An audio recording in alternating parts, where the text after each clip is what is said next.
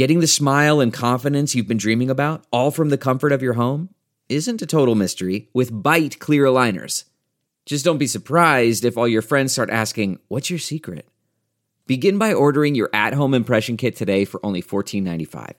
Byte clear aligners are doctor-directed and delivered to your door. Treatment costs thousands less than braces, plus they offer flexible financing, accept eligible insurance, and you can pay with your HSA FSA. Get 80% off your impression kit when you use code WONDERY at Byte.com. That's BYTE.com. Start your confidence journey today with Byte. Hey friends, thanks so much for listening to the podcast, and we want to make sure that you know about all the other exciting ways to get more exclusive content from The Bill Press Show. We're on Patreon. Did you know that? On Patreon. So you go to Patreon, patreon.com/BP show to get videos that nobody else gets. All we ask is $5 a month, and you get access to daily commentary, and every week we put up a special interview just for our Patreon subscribers. Hey, it's a great way to support progressive media and get your hands on some fun, new, exclusive content. Thanks so much for supporting the show by going to patreon.com/BP show.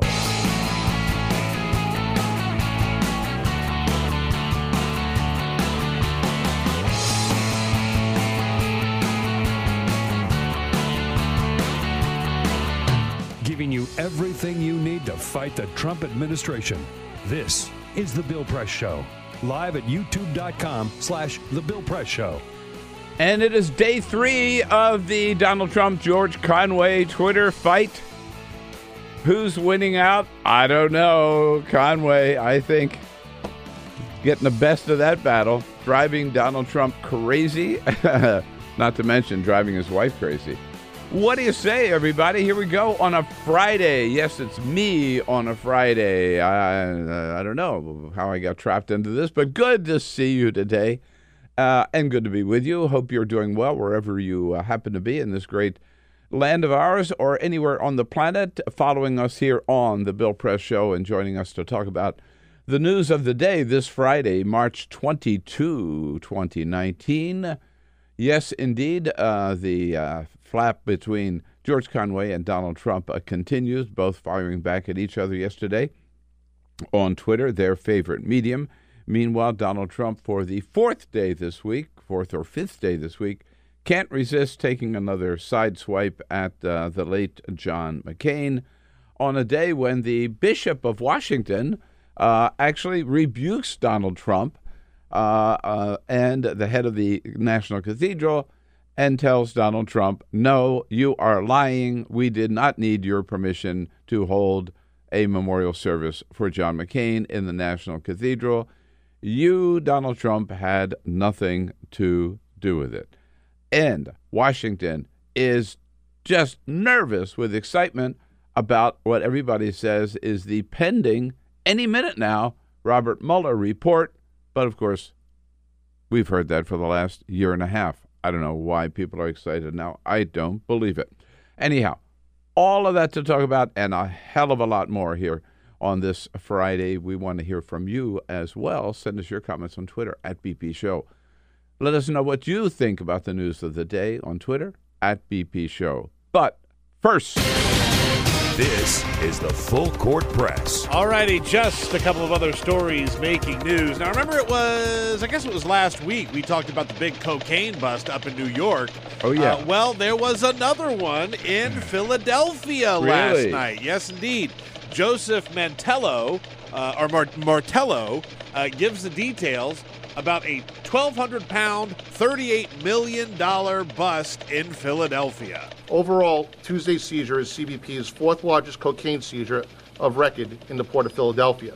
Fourth largest in the Port of Philadelphia. It's the biggest one that Philadelphia has seen in over 20 years. Again, 1,200 pounds of cocaine worth $38 million. Oh, man, that's why we need that wall. That's right. That wall around apparently. Philadelphia. Yeah. Yeah. What would Trump's wall do to stop the cocaine traffic into New York? Nothing. Philadelphia. And Philadelphia. Yeah, of course. Nothing. No, you're right. You build a wall around the whole country, even off the coast. Okay, this story feels like something I shouldn't have to say, but I'm going to say anyway, because yesterday the Auschwitz Memorial Museum had to put out a tweet telling people, stop taking disrespectful photos at Auschwitz. One of the things that is a trend there, as you know, there are train tracks that run into Auschwitz. Yes. And people are sort of balancing on them and taking photos with the camp in the background. And Auschwitz is saying, they actually put out a tweet saying, when you come to Auschwitz Museum, remember you are at the site where over 1 million people were killed. Respect their memory. There are better places to learn how to walk on a balance beam than the site which symbolizes deportation of hundreds of thousands to their deaths. Have a little common sense. Some people are just have a little common sense. pigs. Yeah. Yeah. And by the way, this is not this is sort of a thing in the age of social media, right? Other sites of concentration camps that have been converted to museums and memorials have had to say the same thing, right? Stop taking, self-serving photos that you can put up on Instagram. Well, related to this, there are other places like in national parks that have suddenly become hugely popular because somebody does a little social media photo. Yeah. Oh, yeah.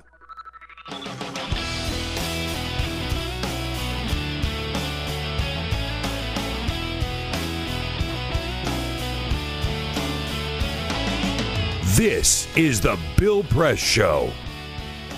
Does Joe Biden have a big surprise in store? Whoa! That little rumor started by Axios, reported by Axios yesterday, has Washington buzzing this morning about the newest entry, or soon to be maybe the newest entry, into the 2020 presidential campaign on the part of the former vice president. What do you say? Hello, everybody, on a Friday, March 22, 2019. It is the Bill Press Show. Good to see you today. We welcome you to the program with open arms. You're very much part of the program. The most important guests that we have are all of you every single day. And we love seeing you, whether you're joining us online, on the radio, or on television.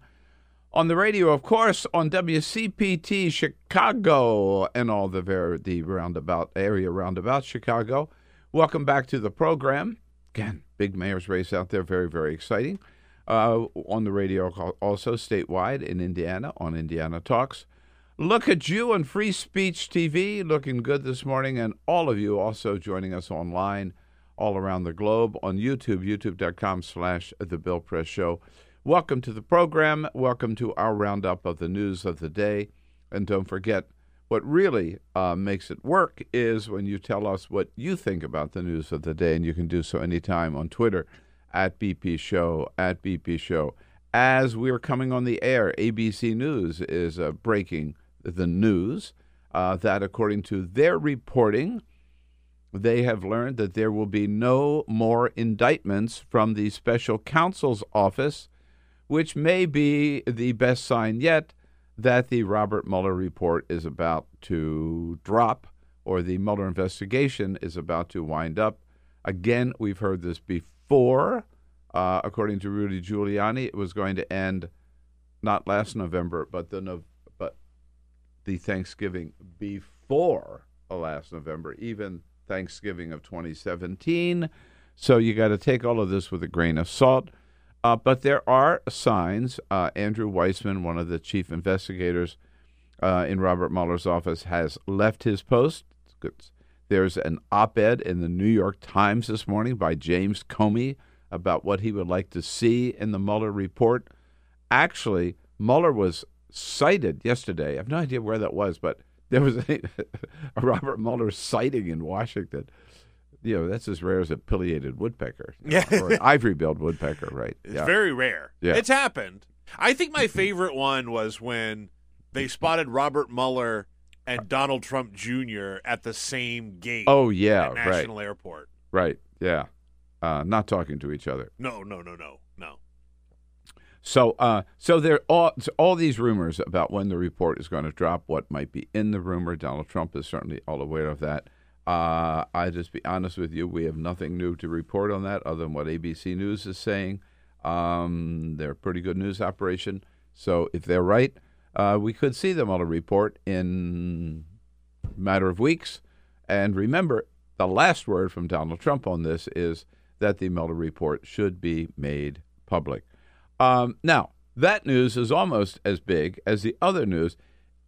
I got to tell you, those of you loyal, regular viewers and listeners here to the Bill Press Show, that Peter and I have a thing about Starbucks. Okay, neither one of us like it. No, I'm not a fan. We always dump on it. Seldom go there. Might go there for an iced tea once in a while if I'm stuck, right?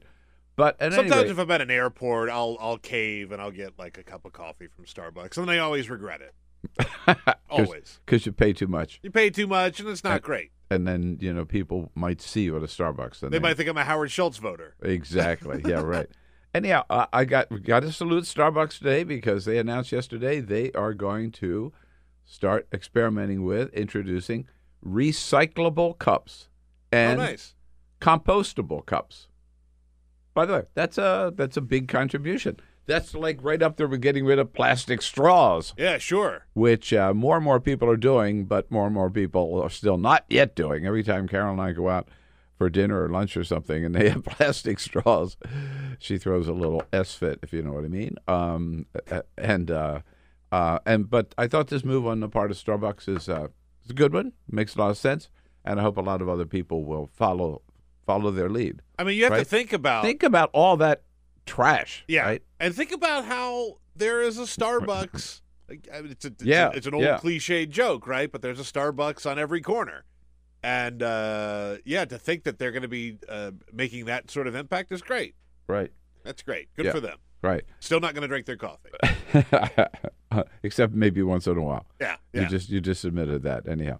So just for the one chance probably in the history of this program you'll hear us say, good for Starbucks. Schultz 2020. No, I didn't say that. We're not going that far. Not going to go that far. He's no longer there. Yeah, right. Anyhow. But by the way, I think the most exciting news story of the day, there's not a lot of new news today, but a lot of news has happened this week. But something that just broke right after we ended the show yesterday, and we didn't have a chance to talk about it, is what was reported by Axios that Joe Biden may, he's going to run. Let's stop speculating. He's going to run. The only question is, when's he going to announce? He's calling people. He's raising money. He's got his staff together. He's talking about it. He slipped up last Saturday in that speech to the big Democratic dinner over in Dover, Delaware, in describing himself as someone who is running, and they said, well, might run.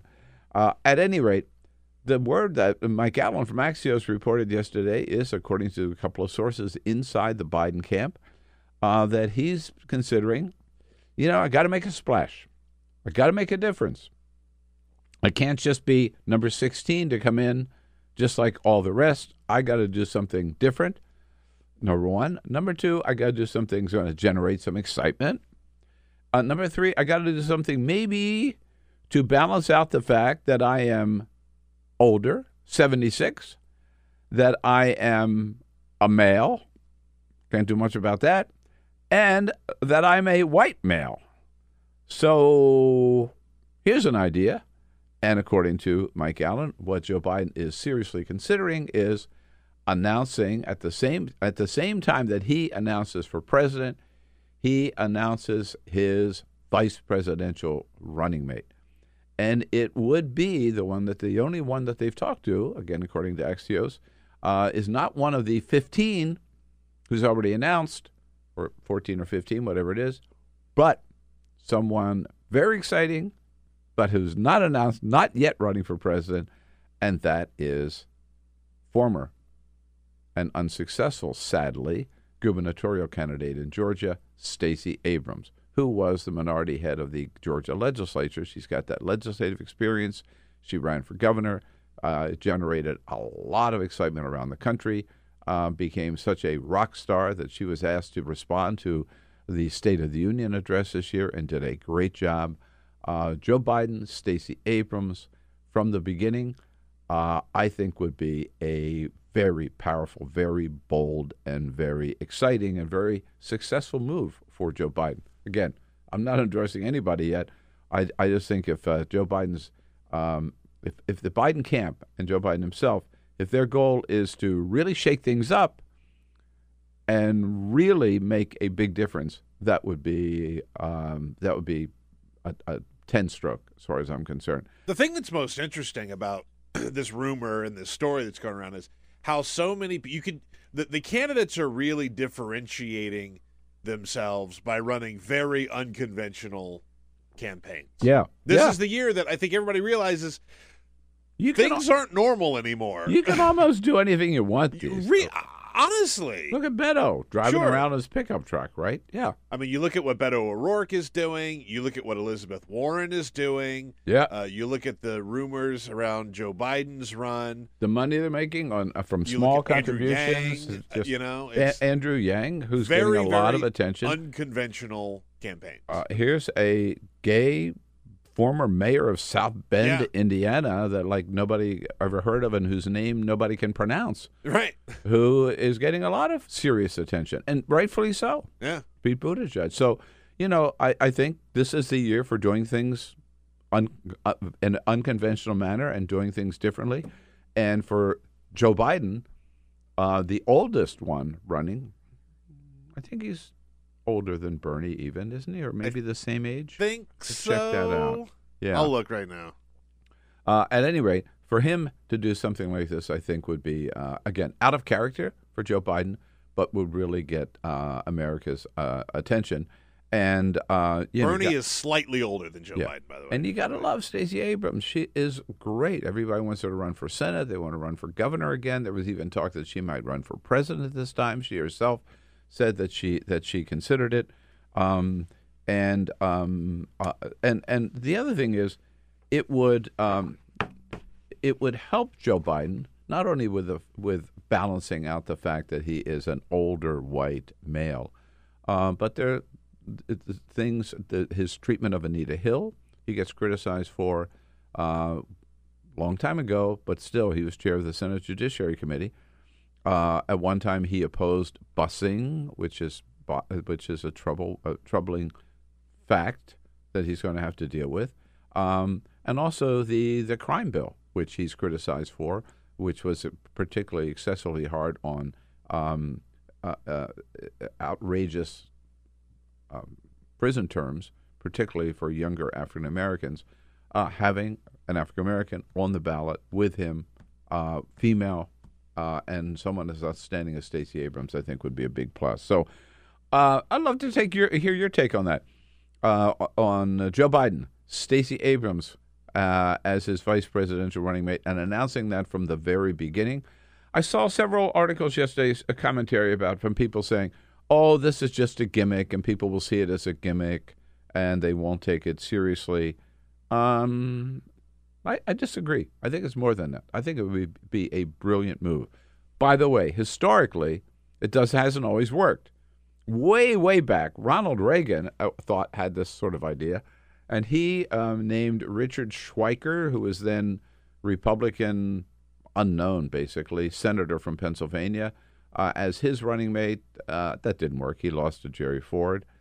There was one other. Oh, I know. Ted Cruz. I was about to say, yeah. Ted Cruz and Carly Fiorina, right? Last time around. That lasted about a week. I mean, everybody forgets that except Ray, who's got a Cruz and Fiorina T-shirt. Right? That's right. Still very proudly repping Cruz and Fiorina. So it hasn't always worked in the past, but it could be different this time. I think it would be. And to be fair, the certainly Cruz set him apart. The Cruz Fiorina thing really was kind of like a Hail Mary when it looked like it was over for him, and he had to sort of do something drastic. I don't think that's the same case here with Joe Biden at all. Whether it works or not, we'll just have to see. Right? I also think it would be very hard for Elizabeth Warren or Beto or Kamala Harris to attack Joe Biden for it.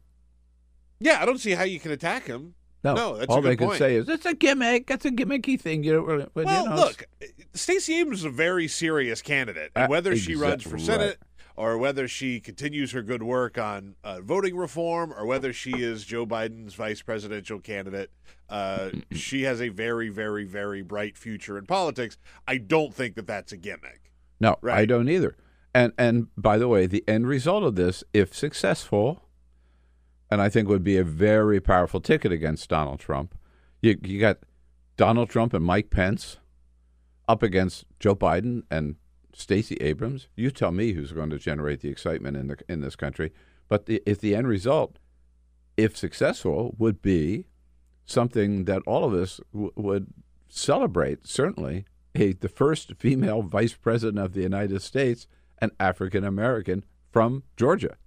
Now, Huge. if for whatever reason this Just saying. happens, Yeah. and if for whatever reason Joe Biden and Stacey Abrams wins, whenever there's a transition, someone's going to have to be in the room with Mike Pence and Stacey Abrams, because he can't be alone in a that's room with right. a woman No. Yeah. ever. Well, mother would have to be there. Mother would have to be there to make sure. Eddie, I'd love to have your take on that. You know how to do it on Twitter at BP Show. What do you think? We just put up a Biden, poll on Abrams. that, by the way. Did you? We just put up Okay. a poll so you can go vote and comment on it. Yeah, We'll get some of those a little bit later on in the show. I'm telling you. A little breaking news. Man, we drop a poll. Yeah, but that's one way to get you involved in it. We like Give it. the people Yeah. what they want. Well, wouldn't you know it? A little bit of breaking news today. Jared Kushner and Ivanka Trump are in a little bit of trouble for, of all things, using a private email server in the White House for national security issues, and even, in the part of Jared Kushner, communicating with foreign leaders. We've heard these rumors before, but this word came yesterday from Congresswoman Elijah Cummings, who is chair of the House Oversight Committee, who says the reason they know this is because that Jared and Ivanka's private attorney, Abby Lowell, told members of Congress when he testified before them that, yes, Jared and Ivanka had both used a private email server, and that in addition to that, Jared had used an app called, it's a program, WhatsApp, right? I've seen it. I've never used it. But it is a way of sending documents back and forth and messages back and forth. And their big thing is that it's encrypted. Nobody can see it. Yeah. And, it's available for everybody. Right. Everybody. And according to Elijah Cummings, according to Abby Lowell, Jared Kushner used WhatsApp to communicate with the acting head of Saudi Arabia, Mohammed bin Salman. So, of course, the hypocrisy here is that were the two planks, right, in Donald Trump's presidential campaign. One was build the wall. The other was lock her up, because Hillary Clinton used a private email server as Secretary of State. Here's Jared Kushner and Ivanka Trump in the White House using a private email server. How could they? I mean, after that entire campaign that they were part of, which made such a big deal about this, even though the FBI found that Hillary Clinton, while she was careless, had done nothing wrong, they go ahead and do the same damn thing. And, of course, it's okay for them to do it. It wasn't okay for Hillary, but it's perfectly okay for Jared and Ivanka. Just saying. The height of hypocrisy. Pretty terrible. Haven't heard Donald Trump comment about that at all, by the way.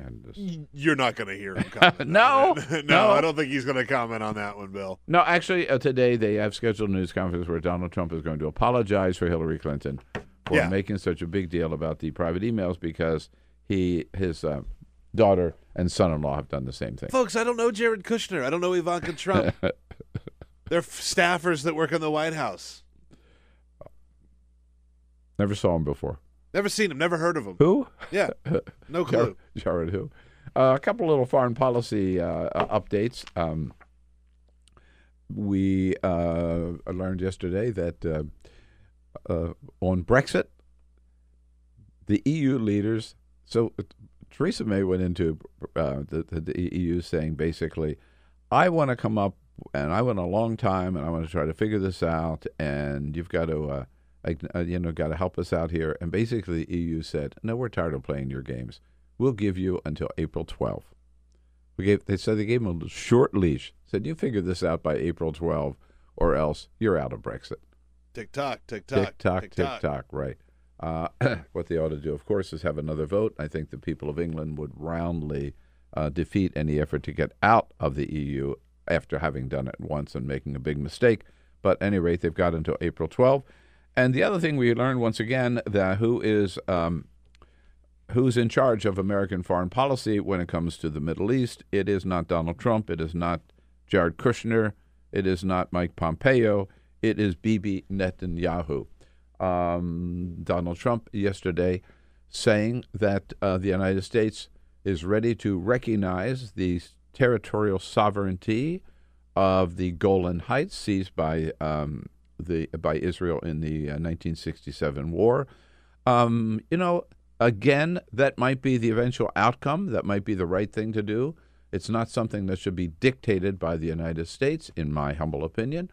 Also, in the opinion of George W. Bush, George H.W. Bush, Bill Clinton, Barack Obama. It's always been the policy of the United States that these are issues that should be decided between Israelis and Palestinians at the peace table as part of some eventual resolution toward peace in the Middle East.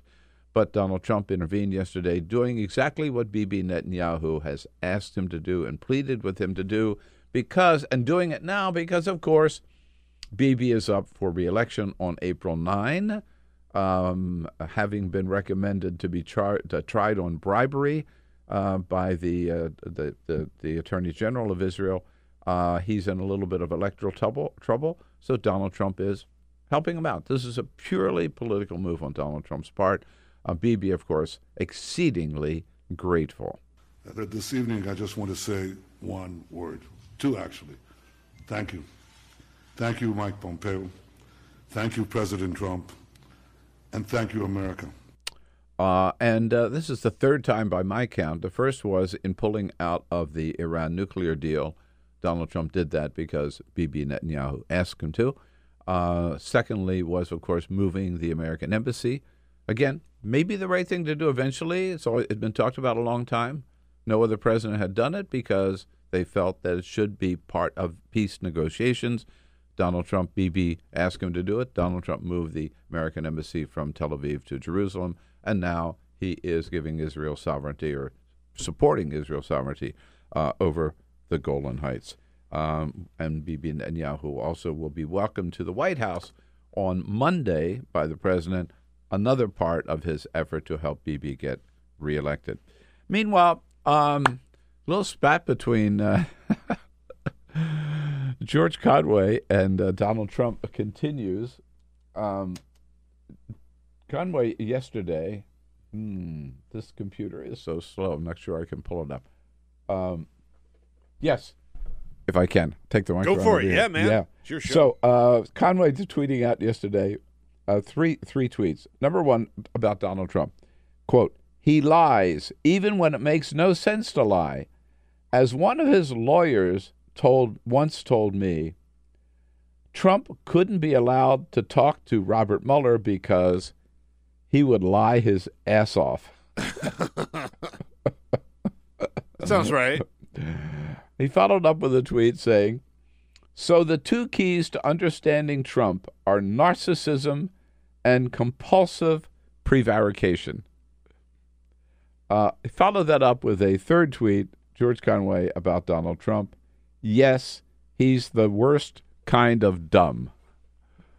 Which follows up, actually, yesterday, I thought my favorite tweet of George Conway's, in response to Donald Trump saying that he was a husband from hell, George Conway simply tweeted 3 words, you are nuts.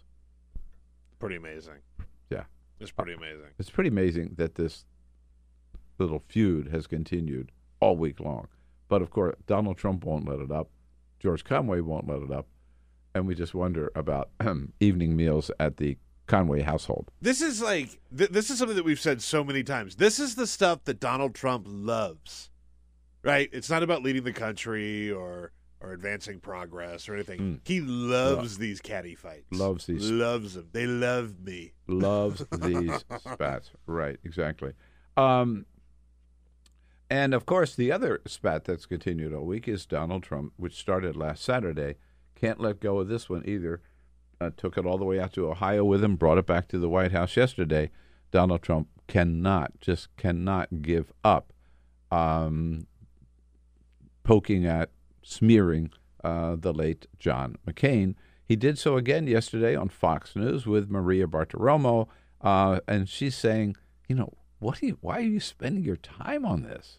You spent a good portion of your time in Ohio the other day trashing John McCain. Senator John McCain is dead. Why are you doing this? So it's not a good portion of my time. It's a very small portion. But if you realize about 3 days ago it came out that his main person gave to the FBI the fake news dossier. It was a fake. It was a fraud. It was paid for by Hillary Clinton and the Democrats.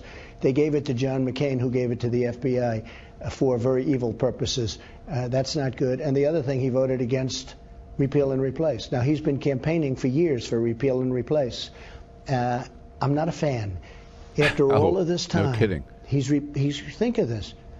Repeal and replace. We would have had great health care. But, Mr. President, he's dead. He can't punch back. I know you punch back, no, but he's dead. I don't talk about it. People ask me the question. What do you mean he doesn't talk about it? People ask him the question. Last Saturday and Sunday, when he was at the White House and started this feud, there was no news conference. There was no scrum of reporters. Nobody asked him about it. Out of the blue, he comes out with the tweet accusing John McCain of being a traitor because he suggested the FBI might want to look into these charges that were contained in the Steele dossier report.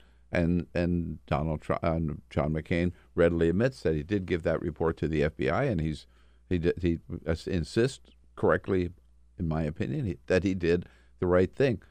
But anyhow, the whole thing is Trump just cannot let go of this. And starting to get a little feedback. Sadly, I believe the only thing we've heard from, maybe you could count them on one hand, Republican senators who have responded by praising John McCain, but not criticizing Donald Trump. They're afraid to do that. They'll say nice things about McCain, but they won't say that Donald Trump is wrong to be attacking him. But the other response yesterday came from the Episcopal Archbishop of Washington, D.C., the head of the National Cathedral, who put out a public statement saying, "No, Mr. President, you had nothing to do with John McCain's funeral. You did not approve it. We did not ask your permission. That the decision to hold memorial services in the National Cathedral are entirely a matter between the cathedral and the family, in this case of John McCain, that the only time that the White House gets involved at all is when there's a former president who is honored by a memorial service at the National Cathedral." The Bishop of Washington just putting that down and saying, don't claim credit for John McCain's funeral, Mr. President. You had nothing to do with it. All kinds of other stuff going on. In fact, the big issue that one big issue was talked about this week, in addition to George Conway and Donald Trump, is maybe getting rid of the Electoral College. Is that possible? How will we do it? That and other issues we'll get into with Addy Baird from Thinkprogress coming up next here on The Bill Press Show. Give us a quick break, and we'll be right back with you. This is The Bill Press Show. You bet it is. The Bill Press Show on a Friday, March 22nd. Great to see you today. Let's give a little shout-out to the American Federation of Teachers that bring you the program today, sponsors of the program today. Under the leadership of President Randy Weingarten, boy, they are stirring things up and doing great work around the country from state after state after state. The teachers going out on strike and winning some great concessions for them, not just for themselves, but for their schools, for their students. We salute them, thank them for the support of the program. Check out their website, all the latest on the teachers front at aft.org. And here with us for this next half hour from Thinkprogress, our good friend Addy Baird on many, many topics. Hello, Addy. Good morning. Nice to see you. Thank Always you. good to be here. We have been hearing from our viewers and listeners for the last 35 minutes or so, and let's check in. Peter. All right, let's start out with the poll that we currently have up right now at BP Show on Twitter. Oh, I voted in this poll. All right. Would you vote for a Biden-Abrams ticket in the primary and general election? This is the new one. This one up today. This one up just now. Just now. Right. 32% of you say yes. 46% of you say no, and 22% of you are undecided. Now, let me just be clear. Everybody that has commented on this has said that they would vote for this ticket in the general election if it's this versus Trump. Yes, they would vote for Joe Biden and Stacey Abrams against Donald Trump. But you got to get through the primary first. You got to get through the primary. Let me just read some of the comments. Max says, I would never vote for Biden in a primary, but absolutely in the general if he was the nominee. Paige echoes that, says yes for the general, hell no to the primary. And Michael McAllister says, no, I cannot vote for Joe Biden in the primary. Somebody else points out that this is sort of a desperate look for Joe Biden at this stage. Also, Alfeo Barry on Twitter says, what if Elizabeth Warren says, great idea, Joe. Maybe I'll go ahead and announce my running mate, and it's going to be Stacey Abrams. So if somebody could beat Biden to the punch and say that they're going to get Stacey Abrams before he does. Well, the problem with that little theory is that Stacey is the one who decides. Yes, of course. Right. Yes. The other thing that I think is interesting, I don't totally buy this story because Abrams, I mean, again, I don't have any inside info here, but someone was pointing out yesterday, Abrams not that long ago was on, I think, The Tonight Show or something, some late night show, talking about how upset she was with the Anita Hill trial. And she didn't use Biden's name, but she said, said she's never really forgiven the people who mistreated Anita Hill. Chief among them, is Joe Biden. So I'm questionable on this story. What's absent in this whole discussion is any word from Stacey Abrams, as to whether she would accept this. Exactly. I mean, last week there were stories that she's still thinking about running for president herself. Yeah. Right. Other comments before? Let's just leave it at that. And if you have any other comments, find us on Twitter at BP Show. We'll try and get to some more of those later on. I just wanted to make maybe a pain in the ass comment here. Well, that's what you do. But it is your show. It is my show. But if let's say Biden Abrams got 32%, but there are 46% they said they would vote no. Yeah. Okay, but this is a primary of 15 candidates, let's say. Yeah. So that 46% would be spread among 15 people. If they get 32%, they win it. I'm just pointing out the math here. That's a fair point. Right. Also, the math is better than it looks like when you say 46 to 32. Oh, they lost by 14 points. I'm also I will make my own snarky comment here and say I'm not convinced that the Bill Press Twitter followers are a representative sample of the Democratic Party. Fair. That also is the worst thing fair. That's ever been said on this show. Very fair. How dare you? Okay. But it does, see, we're talking about it. That's what it would do. It would certainly liven up the race indeed. Didn't we do a poll on the Electoral College?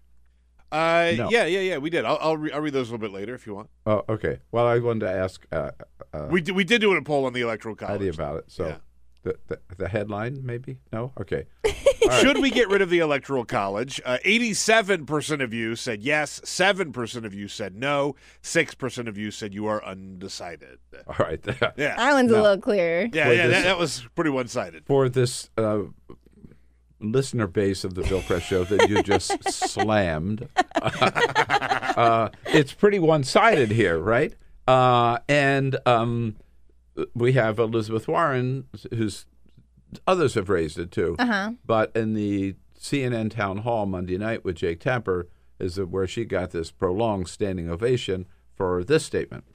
Come a general election, Presidential candidates don't come to places like Mississippi. Yeah. They also don't come to places like California and Massachusetts, right? Because we're not the battleground states. Well, my view is that every vote matters. And the way we can make that happen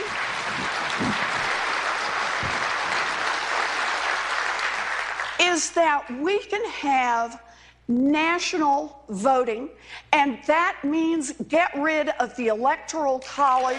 All right, there you go. And Elizabeth Warren has endorsed that. I'm sorry, that is Elizabeth. Kamala Harris has also endorsed it. So has Pete Buttigieg. I think Beto O'Rourke as well. I mean, basically across the board. How could it happen?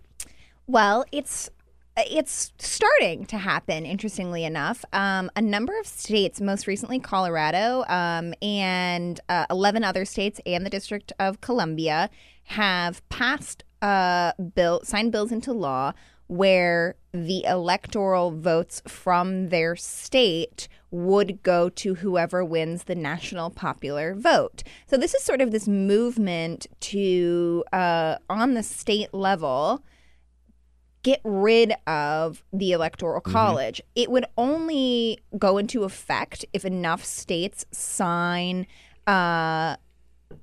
bills into law that would add up to 270 Do you know how electoral many, votes. Yeah, do you know? I know it's 12 states in the D.C., but how many electoral votes that is now? I don't remember, and I think the math is a little.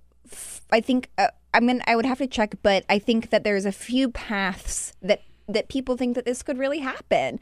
It gets a little funky, of course. This is not something that... if you add California and New York to it, for example. Exactly. You get a hell of a lot closer. Exactly. A lot faster. So yeah, this is I think the most realistic version of how we actually get rid of the Electoral College is that it happens on a state level, not on the federal level. Right. And otherwise, it would take a constitutional amendment. Yes. Right? Yeah. But look, it's as history shows, it's certainly a holdover from Civil War days, from slavery days. I mean, it was there so the slave states could have more power, more representation. It just doesn't fit today. Right.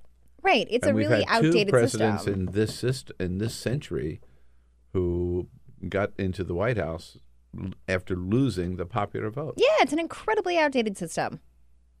So I think it's a great issue for them to be. Yeah, it's really interesting. And I also think, this is one of the great things about the Democratic primary, the few great things through this exhausting primary, is that people are really talking about issues like this that we hadn't really been talking about before. Right before that clip that you played, Elizabeth Warren endorsed a voting rights constitutional amendment, which would be a right to vote amendment. And I know a lot of people are surprised, there's no right to vote enshrined in the Constitution.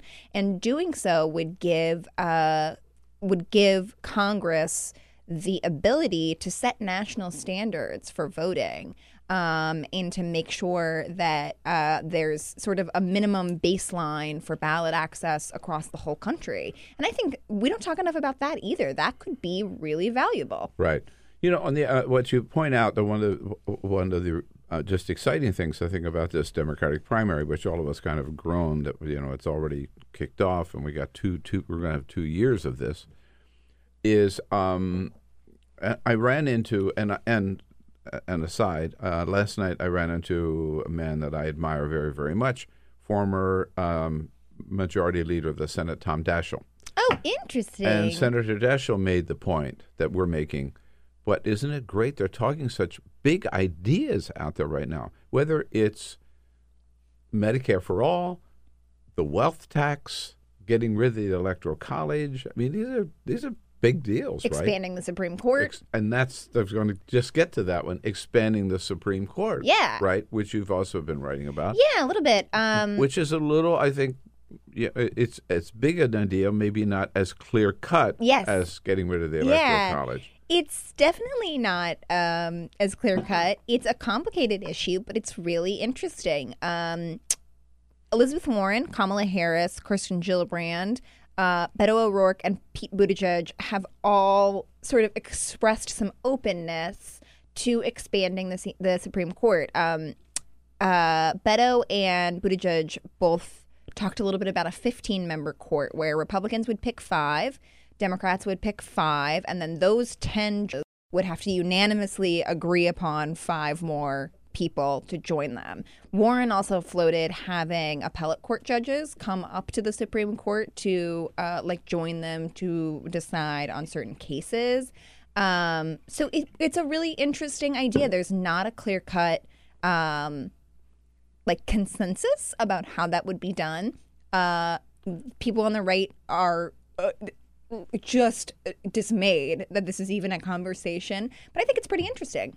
Well, the other proposal that I've heard is that Democrats say if we are successful in getting the Senate, holding on to the House, of course, getting the Senate and winning the White House in 2020, we will add 2 seats to the Supreme Court. Yeah, just a simple make it 11. Yeah, make it 11, and basically a simple power grab, right? Yeah. The concern that I have with that is that the next time a Republican is elected president, they're going to say, hey, they did it, we're going to do it. So then you get up to 13 or 15 or whatever. Right. I think that that's sort of the basis of this, make it a 15-member court, 5 Republicans, 5, is this idea that, then this can be mutually beneficial without, it being this belant power grab that feels great for you until you're not in power anymore. Right. But for one thing, unlike the Electoral College, this would not take an amendment to the Constitution. No, it would not. And Marco Rubio actually because the Constitution does not say only 9 justices. Exactly. One time there were 11, and one time there were 6. Right. So. And Marco Rubio has actually introduced legislation to keep it at 9 members. So there's an attempt to kind of codify this 9 members, but it's not codified in the Constitution. There is no law saying it has to be 9 members. There's nothing magical about 9. Many people might remember when we had 8 justices and there was a lot of split decisions and sort of got nowhere. So a lot of people do think that it's valuable to have an odd number. But yeah, I mean, this is one of those things where it's no one is sure what the answer is, but it's an interesting thing it's an interesting intellectual exercise. Right. I interviewed Justice Stephen Breyer during that period when there were only 8 on the court. And Justice Breyer pointed out that, while it's true that there might be some really big cases that they couldn't decide, right? Probably 95% of the workload of the court wasn't impacted by it. Well, and that's funny because maybe 95 is too high, but the vast, vast majority of the cases that we never hear about, and the work of the court just went along, and who cared, right? They got along fine for the most part, with just 8. Well, and I think I remember hearing him say that in your interview or some other interview. But it's funny, those 5% of cases really matter. They matter so much. They are, right. Those are marriage equality and they're abortion rights and the ones that really matter. They're the big ones, right? Exactly. Yeah. So I think the odd number is a good thing to stick it's to. Valuable. Yeah. Right. But so those who are arguing for, and I've heard Pete Buttigieg make this case, for expanding the membership on the Supreme Court say, and I think Elizabeth Warren uses the phrase too, this is a way to depoliticize the court. Yeah. But isn't it really, someone could also say this is a way to politicize the court. The court is so political, and I'm sort of the mind that pretending otherwise is futile, and these are the idea of this 15-member court, half picked by Democrats, half picked by Republicans, and then they pick the last 5, and that is an attempt to sort of make sure that there's some consensus. But that doesn't depoliticize it. You're starting from the premise of 5 picked by Republicans and 5 picked by Democrats. And I think it's valuable for us to all just acknowledge how political the court is and not to pretend otherwise. And of course, I understand, I'm not a wonderful jurisprudential mind. And I'm sure that this would anger so many people to hear me say. But it's just we can be real about the court, and we can be real about the way that the American people think about the court. It's a deeply political body, and pretending otherwise is futile. Mm-hmm. You've been the other rock star in 2018, in addition to Stacey Abrams, we talked about her a little earlier here, was Andrew Gillum in Florida. Yes. What's he up to? Andrew Gillum just launched a enormous voter registration endeavor, basically. His goal is to register 1 million new voters in Florida. Super possible. And I think, so he announced, I guess 2 weeks ago, it feels like a lifetime ago, that on March 20th, which was Wednesday, he was going to be making a big announcement. And I was like, are you kidding me? Like, it is legal to not run for president. Like, we don't, Yeah. Oh. And I sat there and was like, the gubernatorial race is not up. There's no Senate race. There's like, I was like, like they just flipped a house, like the House seat where he lived. And so I was like, I guess he's running for president. And turns out he's doing something way cooler. He has started this voter registration endeavor, and I think it could be incredibly valuable. There's been some analysis recently about how many, just how much Democrats have lost their voter registration edge in Florida. It's fallen by about 400,000 voters in the last 10 years. And many of your listeners probably remember Gillum lost his race by about 60,000 votes. Yeah.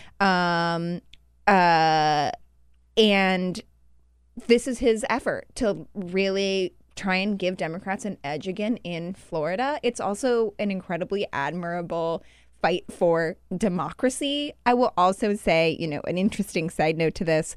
Abrams is talking a little bit about running for president, gets thrown around as a running mate for sure. But her real passion is voter protection. Gillum has now... and rightfully so, after what we saw in Georgia. Yeah, absolutely. Yeah. Gillum is now working on voter registration. And there was an interesting interview in the Times with Gillum where this Times reporter noted the other, high-profile loss in 2018 was O'Rourke's Senate race. And O'Rourke is the only one of the three of them running for president, which is just interesting as optics. And Gillum got asked about this, and he said, listen, man, we're used to working, referring to him and Abrams. And I just thought that was interesting. So I think I think this will be really, really neat. But this comes on top of the initiative that passed in Florida. Yeah. Giving the vote to ex-felons. Yeah. Amendment 4 was, to me, one of the most wonderful triumphs of the 2018 election. It reenfranchised more than 1 million people with felony convictions in Florida. That many? I thought it was, 1 million. Whoa. 1 million. 1.4 million people. It is remarkable how many people were, unable to access the ballot box. This has been a really beautiful thing. I've been down to Florida, went with some people who were able to register to vote for the first time. Lots of tears, it was really beautiful. And just this week, a Florida House committee advanced a bill that would not allow people to register to vote until they had paid any court fines and fees, even if they weren't part of their sentence from a judge. And the whole point of Amendment 4 is that as soon as your sentence is complete, including any fines and court fees, you're able to vote. This is a poll tax. Yeah. So this is an attempt to undermine Amendment 4. Absolutely. Yeah. Absolutely. Yes. An amount to a poll tax. Unless you pay this, you can't vote. Absolutely. Right. It's as simple as that. It's passed the one House. It came out of a House committee, so it will now be voted on by the whole Florida House. But there's a chance that this could become law, and it's really concerning. Yeah. No, this story is horrifying. It's I saw really this earlier terrifying. this week, and I just thought to myself, this is the clearest example of Republicans realizing that they don't have the people on their side, so they're going to do everything that they could do to keep the people from voting. Yeah. It's crazy. Yeah. And, to be clear for sure, Amendment 4... There was a bipartisan consensus around it. Like the Americans for Prosperity, which is the Koch brothers, whole evil empire, got behind Amendment 4. People being able to have a second chance after they've served their time is not a partisan issue. What we do know is that the criminal justice system disproportionately affects Black and brown Americans. We know that Black and brown Americans are a huge part of the Democratic Party base. And there's already early data from Tampa's mayoral election showing just how much the electorate is changing after Amendment 4. It's blacker, and it's more Democratic, and it's older. And that is freaking out Republicans in Florida. Back to this voter registration drive.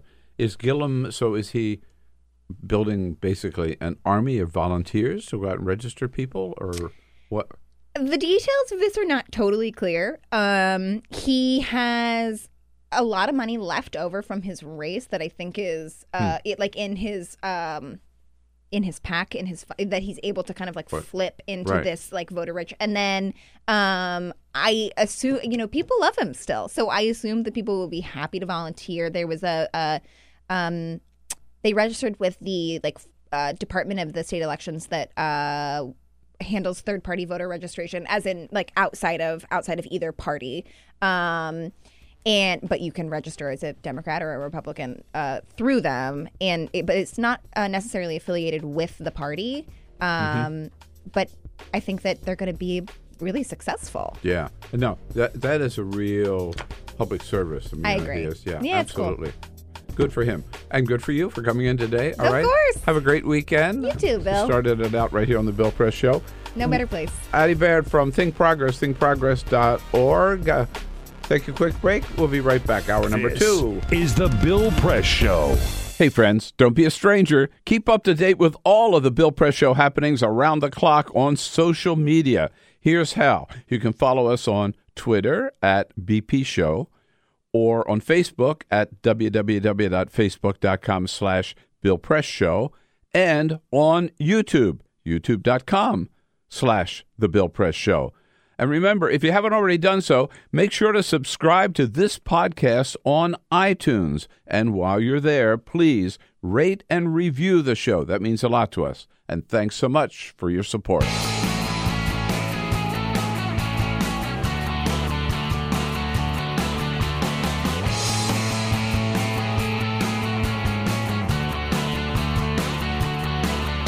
Giving you everything you need to fight the Trump administration. This is The Bill Press Show, live at youtube.com/The Bill Press Show. Yes, it is day 3 of the George Conway, Donald Trump Twitter spat. And every day it gets uglier and uglier. Kellyanne Conway caught in the middle. No, actually, she's on Donald Trump's side. We know that.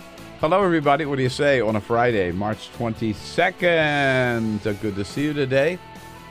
It is the Bill Press Show. You are part of it, and we welcome you to be a full member of it by sending us your comments on Twitter at BP Show as we tromp through the big headlines of the day, whether it's happening here in Washington, D.C., around the country, or around the globe.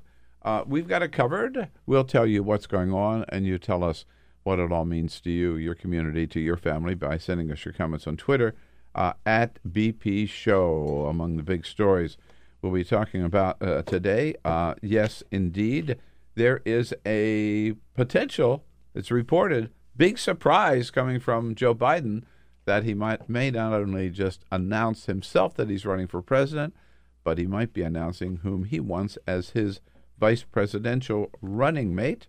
And meanwhile, in addition to his Twitter spat with George Conway, Donald Trump just can't let go of criticizing John McCain either.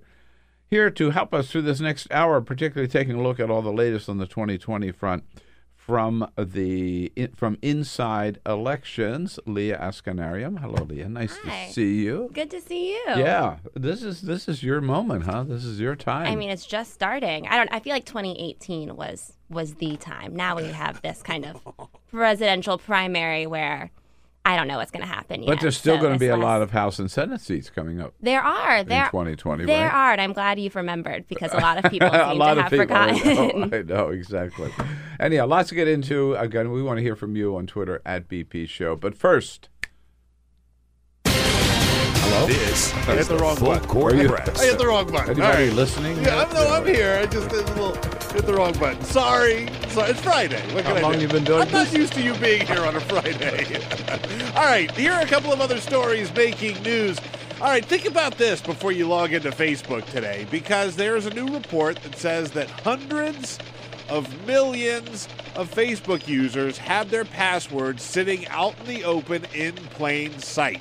This was a story where they found out that Facebook, they obviously have to keep this information, right? And they put them in an unprotected part of their data storage. Now, Facebook said, to be clear, these passwords were never visible to anybody publicly and anybody outside of Facebook, but Facebook employs thousands and thousands of people, so anybody could have gone in there that worked at the company and seen them. You'd like to think that if this was your password, it's yours, and they would encrypt it, and it would be very highly protected, but that was not the case. Can we just accept the fact that there is no right of privacy anymore? I mean, the idea that there's any protection from these big high-tech companies, I mean, forget about it. Yeah. Every day there's another story. It's scary, man. I know. hate it. I hate it. All right, so this story is sad for a lot of different reasons, but, you know, when you try and climb Mount Everest and you don't make it to the top, in other words, you die, there's really no way to get you down. They just leave you there, and your body stays up there. Well, because of climate change, there's not as much snow up there, and a lot of bodies are being uncovered. So people that are hiking Everest and seeing it, they're seeing more bodies. Now, there has been an effort, because some of them are farther down from the summit, to remove some of them from the mountain. But they never knew that those bodies existed until recently, because the climate is changing so much that the snow is melting. I'd want to stay on the mountain. Leave me on the mountain. No, I'm with you, man. If I'm ever going to do that, leave me up there. Of course, the chances that I'm ever going to do that. I don't think that's ever going to be a decision that anyone's going to have to make for me. Right. You know? I think climbing Everest is scary enough without Exactly. bodies on your way up. Goodness, that's never going to happen for me. No, never going to happen.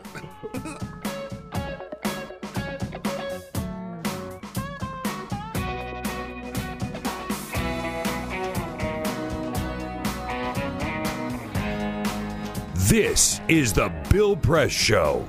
It'll be no surprise when Joe Biden announces for president, but will he have a surprise running mate announced at the same time? That's the latest rumor, folks, stirring up the 2020 contest. Hello, hello, hello, on a Friday, March 22nd. Welcome here to the Bill Press Show. Good to see you today as we join you online, on the radio and on television, coast to coast and around the globe, actually, online, from our studio on Capitol Hill in Washington, D.C., where Leah Askarinam. Askarinam. You're doing... Askarinam. I did it right the letters. First time. Askarinam. You're almost there. Who covers the House and the Senate races in particular for inside elections, joining us here in studio. Nice to see you. Thanks for coming in today. Yeah, thanks for having Pretty me. exciting. What do you think about this Joe Biden rumor reported by Axios yesterday that he might, when he announce that my running mate is none other than Stacey Abrams? It's a way to shake up the race, isn't it? Yeah, it's a way to stand out in a crowded field, have a running mate already ready to go, which nobody else has. So that is different. And someone whom everybody's in love with. Yes. Right? I mean, she's a Democratic sweetheart, up-and-comer, hasn't been around national politics for a very long time, so she doesn't have a lot of the baggage that Joe Biden would bring to a primary. But there's also, I mean, it would be a little unconventional to announce this early on. We don't really know how the primary is going to take shape yet. So I think it could be a little risky to decide this early on what you need to stand out in a field. But one of the things that we could talk about the advantages and disadvantages, right? I mean, disadvantages, I guess, it looks like a gimmick, right? It looks like maybe an act of desperation on his part. I can't win this alone. And people will say that. I mean, look, this is politics, so right. He's open season on anybody running. But on the other side, the advantages, it seems to me, would be certainly gather a lot of media attention and a lot of buzz, right, for sure. Right. And, I mean, Stacey Abrams has her own fundraising apparatus. She has her own connections. In the event that Georgia gets a little bit competitive, depending on kind of how the national environment shapes up, I mean, that could be a huge asset, having somebody who nearly won statewide in Georgia on a presidential ticket. And people say some of the strikes against Joe Biden are he's older, he's a male, he's white. Yeah.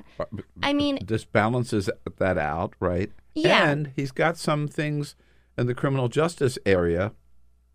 Anita Hill, the criminal justice bill, his views on busing in the past that has caused some problems in the African American community. Again, this could help balance that out.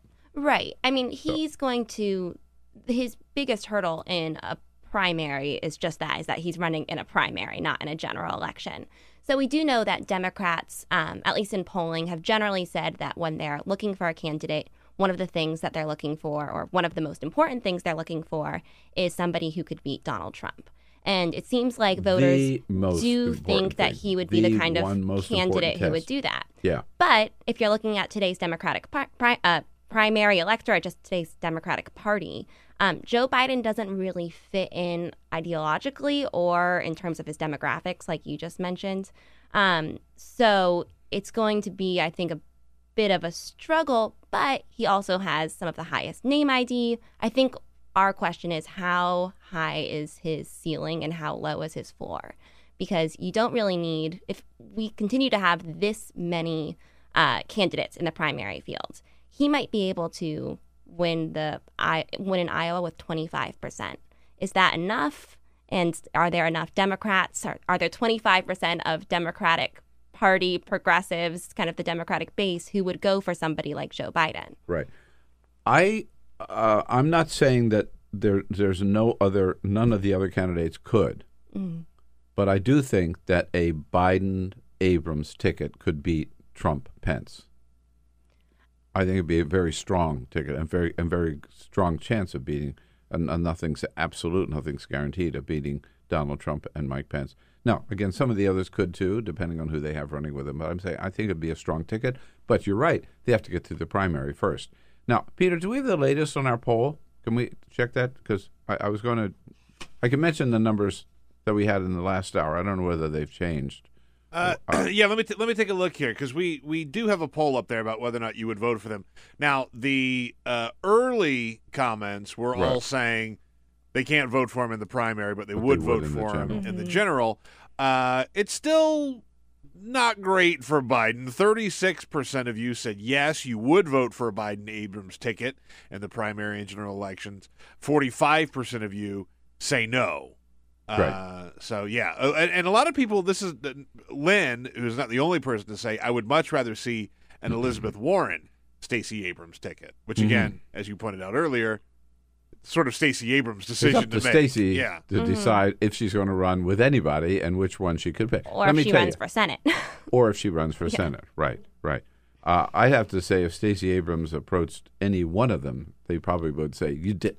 Damn right, you're my choice, or you're with me, right? If she went to Elizabeth Warren or to Kamala Harris or to Beto O'Rourke and said, I'd like to be a running mate, they probably would say, you got it, right? I have a feeling, and this is more of a hunch than anything else, that whatever the Democratic ticket is will probably be one male, one female. I have the same hunch. So I don't know if an Elizabeth Warren or Kamala Harris would choose another woman. I think there's a good chance they choose somebody like Beto O'Rourke. Right. So...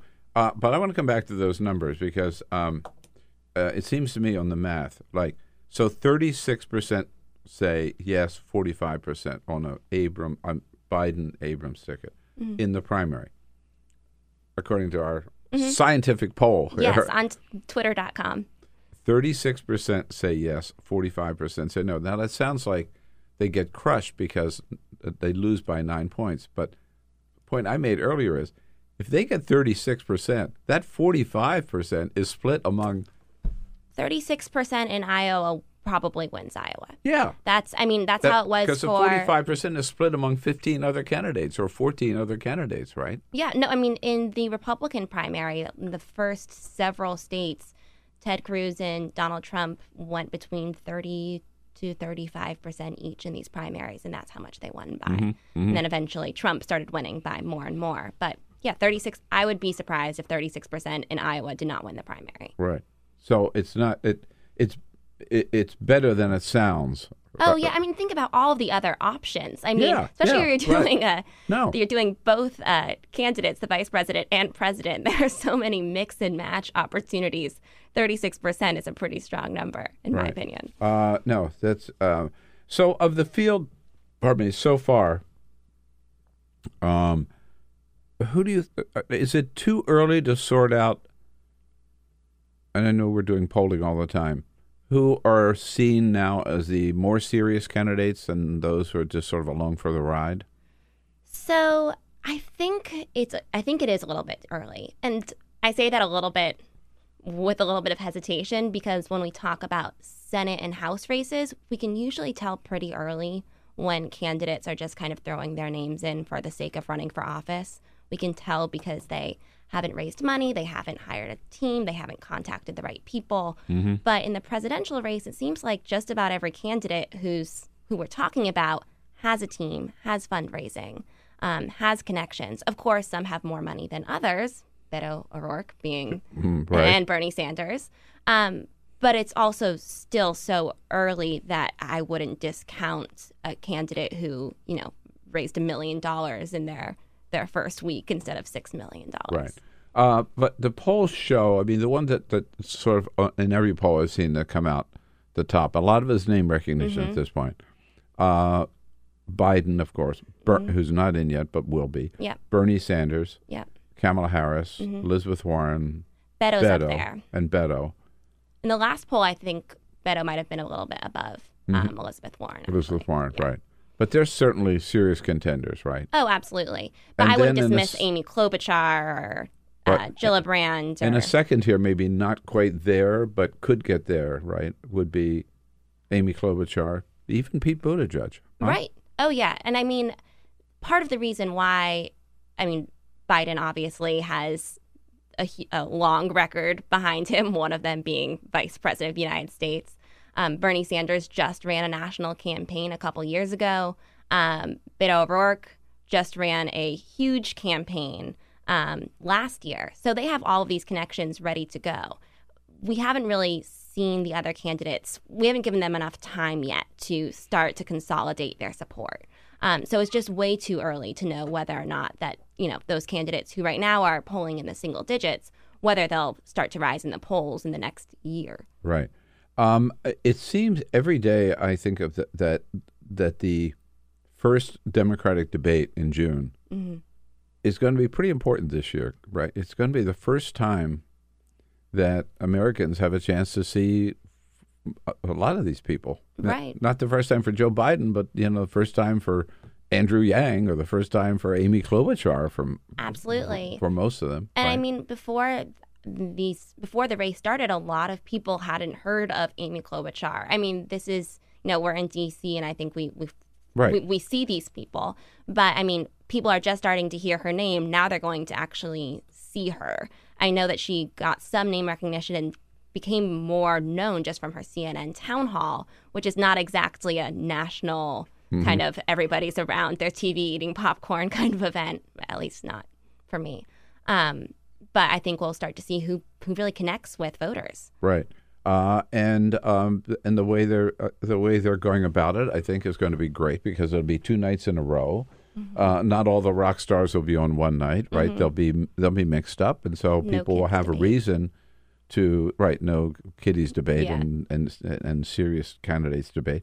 And people have a reason to tune in both nights because they want to see everybody. Yep, and there will be a lot of people to see. So,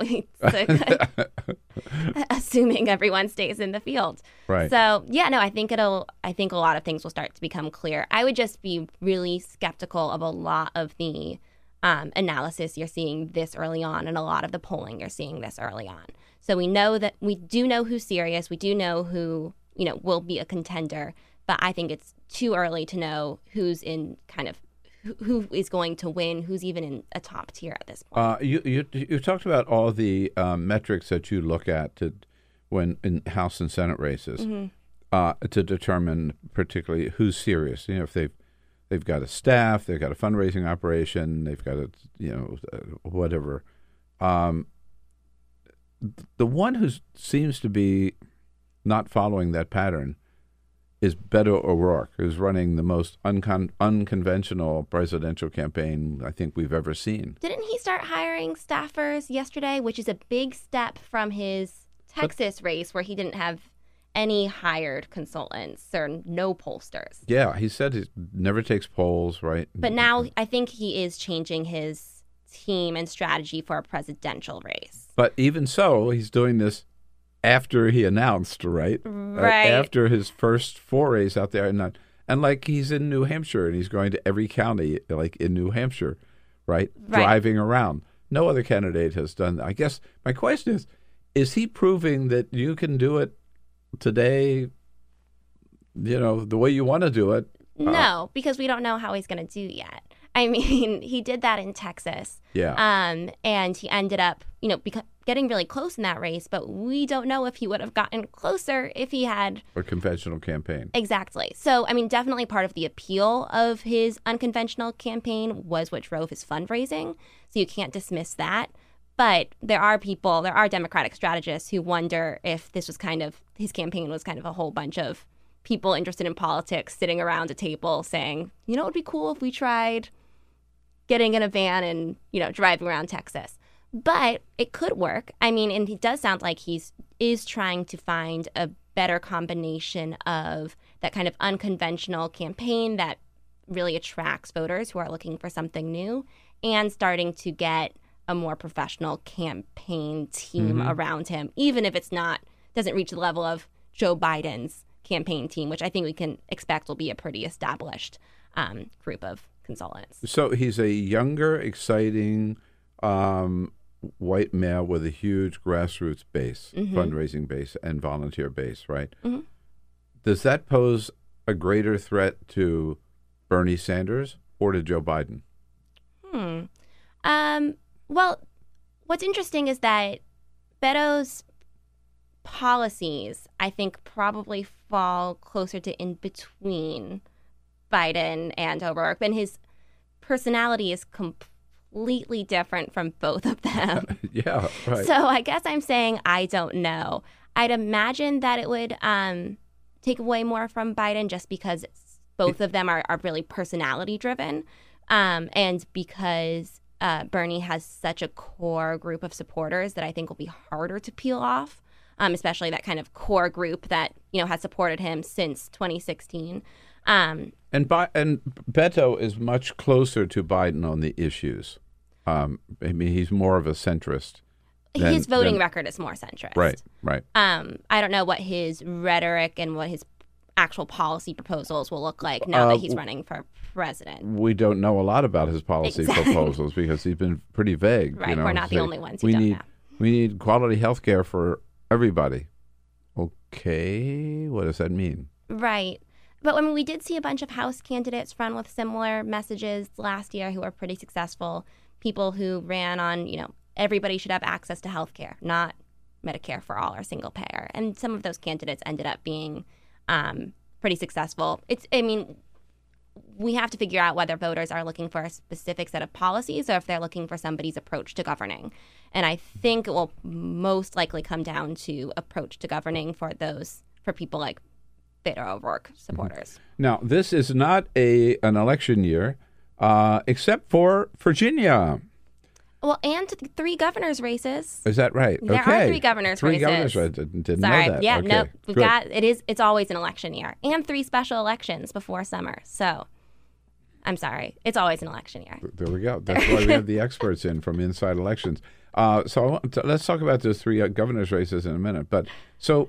A month ago, everybody was saying, Virginia, oh, God, this is going to be such a disaster. You've got the attorney general, the lieutenant governor, the governor. They're all in trouble. They're all going to be gone. Republicans could be in charge. Nothing has happened. What happened? Nothing, right? Yeah. Well, it looks like, I think Northam's idea to wait it out ended up working okay. The polling did say that voters were okay with him staying put because he apologized. And then when Justin Fairfax got accused of sexual misconduct, then there wasn't a clear kind of backup. So then Ralph Northam stays put because Fairfax can't take over. And then, of course, the further down the line you go, the more problems you have. So it's kind of like, that scandal that I just felt like it was about to rock the entire state of Virginia. Totally. It's like almost kind of forgot it happened. And everybody was saying at the time that the real downside of that was that the Democrats had a chance in the elections this year to really take control of both houses of the legislature. Yeah. And it looks like that might still happen, right? That this scandal did not derail those chances after all. Doesn't look like it. I haven't seen polling. We don't look at those state legislature races as closely as federal and governor's races. But from what I've heard, it seems like Virginians are still moving pretty far to the left. And we're not expecting it to be, make a U-turn anytime soon back toward Republicans. What's interesting to me about this, I'm certainly not the first person to make this comment, but while all of these men created these problems on their own and they should have to deal with them, there is something to be said about the influence of Donald Trump on politics. Totally. Oh, yeah. Don't apologize. Well, I shouldn't say don't apologize, but don't leave office. Keep going after it. Just keep fighting. Keep working at this issue, right? And eventually people will get tired of talking about it. It also is don't apologize. Just double down. Right. Yeah. They've all or ignore it or ride it out and just and our news cycle today changes so fast that a couple of days they'll be talking about something else. And also muddy the issue, right? Like in Northam's defense, he did apologize, but he also left it very unclear as to what his role was. Like we still don't know if he's one of the guys in the picture or not. He said he was, then he said he wasn't. He was going to have a private investigator figure that out. Yeah. Haven't heard anything about that. Yeah, we haven't followed up on that. And also right after that, we had all of these national reporters digging into people's yearbooks and finding other cases of politicians wearing blackface in college, which I think also muddied the water because then it became an issue of, are we going to expel everyone from office who did this? Which, while there's definitely an argument to do that, I think it became less politically appealing for a lot of people who would have otherwise championed that idea. Tell us about these other three governor's races. So there's Kentucky, Mississippi, and Louisiana. So Kentucky, the governor's Matt Bevin. He was recently in the news for the chicken pox thing. I don't know if you've seen that he Well, just for the record, Matt Bevin said, no, we're not going to vaccinate our kids. We want them to get the chicken pox, basically. He didn't say that, but he did say that. He wanted them to get the chicken pox. He had parties with kids with chicken pox, so everybody else could get the chicken pox, and therefore they would get it behind them, right? Right. Well, and I actually looked this up afterward. The chicken pox vaccine, I don't think, was available widely until 1995. So I think there was some of that before 1995, if I remember, by the way, from my childhood. I absolutely took part in a chickenpox party. My parents that was a thing. Had me hang out with a family of kids that had gotten chickenpox so we could get it, and then we get it over with. Yep, so you don't get it as an adult. But he gets in trouble. Matt Bevin... shingles instead. Goodness gracious. Well, but Matt Bevin gets in trouble for a lot of... He says a lot of things. So he gets in trouble every now and then. He's not super popular with members of his own party. And so he could be vulnerable, possibly Republican. One of the Democrats running against him is Andy Beshear, who is the son of the former Democratic governor, Steve Beshear. So there's one. Then you have Louisiana, where you have a Democratic incumbent, John Bel Edwards. Right. And then Mississippi, you have an open seat. Bel Edwards is running for re-election? Mm-hmm. Yeah. Yep, he's running for re-election. And it's unclear who the Republican frontrunner will be in that race. There's a congressman running. There's a businessman running. But some of the high-profile candidates like Senator Kennedy decided not to run. Mm-hmm. So that will be a competitive race. And Mississippi will actually be possibly a competitive race, too, because Jim Hood, who is the Attorney General in Mississippi and has won, I believe, 4 statewide elections there, is likely to be the Democratic nominee for an open seat. So we do have three competitive elections. A Democratic governor of Mississippi? There's already one in Louisiana. I mean, I still think that, Republicans still have an advantage in Mississippi, but it's not unthinkable. Right. You did mention that your primary focus are House and Senate races, right? Which certainly will get overshadowed in 2020. It's the truth. But on the Senate, the Senate will see a map that is more favorable to Democrats than the last time, correct? Yes. Do you know how many seats are up and what the breakdown is? So it's hard for it to be less favorable to Democrats than last year. So the competitive seats we're looking at, there are 2 Republicans running in Hillary Clinton states. So that's Cory Gardner in Colorado and Susan Collins in Maine. And then there are 2 Democrats running in Donald Trump states. One of them is Doug Jones. Mm-hmm. We don't know yet if Roy Moore is going to run again. I was just going to say, I've heard that Roy Moore is planning on running again, right? I can't imagine how Jones wins without facing Roy Moore at this point in 2020 in Alabama. But you never know. He's defied expectations before. And the other Democrat running in a Trump state is Gary Peters in Michigan. Though Michigan was pretty good for Democrats in 2018. Right. So those are the states we're watching most closely. But there's also North Carolina. Tom Tillis is seeking re-election. And North Carolina will be a battleground state in the Senate and definitely the presidential race. So. Right. And Democrats would need to pick up... they would need to pick up 47, so they're 3. Yeah. But if they win the presidency, it's either 3 or 4, depending on if they win the presidency. Right. On Tom Tillis, he's a good indicator of the fact that Donald Trump is going to play a key role in Senate races as well in 2020, right? I mean, here's Tom Tillis, who wrote an op-ed saying he could never support this emergency declaration that the president signed. And then when the final vote came down and Tom Tillis had been warned that we may primary you if you go against the president, he flipped. I mean, he caved. I mean, the question is, what voters did he really turn off by flipping? I mean, we know that he would have repelled Trump supporters in North Carolina if he had voted with the Democrats. He would have repelled Trump supporters. By turning around, I mean, obviously the argument that he's a flip-flopper isn't great in a general election, but I don't know if it would be as harmful as voting against the president. So I think it was probably a difficult political decision. One of the things about North Carolina that's interesting is in 2018, there weren't any statewide elections there, so we don't have much to compare it to. But if you look at the overall raw votes for the House there, Democrats actually came within 2% of Republicans. And Democrats actually didn't even have a candidate in one of their House races. So it's possible that if Democrats had candidates in every race, the popular votes for the House in North Carolina would have gone to Democrats. Not that that matters in congressional races, but that does matter in Senate and presidential races. So is Mitch McConnell up this year? Mm-hmm. Okay. Tell us, just please tell us that Mitch McConnell's in trouble. Well, I can't do that, but I can tell you that there's...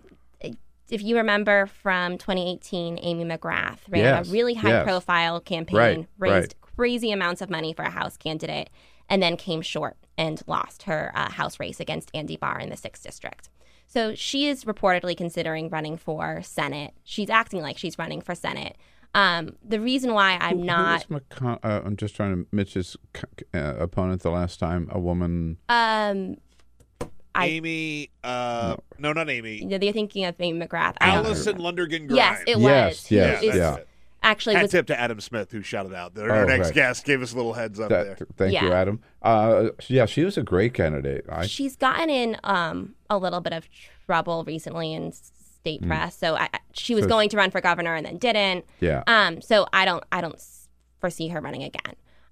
The issue with Amy McGrath running is that in order to win statewide races in Kentucky, you have to win the Yarmouth district and you have to win the 6th district. And Amy McGrath just lost the 6th district. So I don't know if you can carry the state of Kentucky without carrying the 6th district. It hasn't happened in recent history. Of course, the country is changing. Maybe she can, but it seems like a really difficult path. Maybe we should get John Yarmouth to run. Yeah, man. Our guy, he's a frequent guest on the show, our buddy, chair now. If you hear anything, feel free to let me know. Of the House Budget Committee. You creating news? He's also chair of the Bourbon Caucus. That's right. Well, in that case, I mean, one of the most powerful caucuses in Kentucky. Well, I would say powerful. No, yes, in the United States Capitol, not one of the most powerful, but one of those most popular caucuses. When they have meetings of the Bourbon Caucus, you'd be amazed. Everybody shows up. Shocking. I just want to point out we have members of the Bourbon Caucus on the show. We have members of the Pot Caucus on the show. Yeah. Do you guys have a gin caucus? Because that would be. I'm not really a bourbon caucus kind of person. There should be a gin caucus. A red wine Cabernet caucus. Cabernet caucus. I would be. Mike Thompson from California. Oh, look at this. Yeah, he's head of the Cabernet Caucus. Oh. Thank you for that. There you go.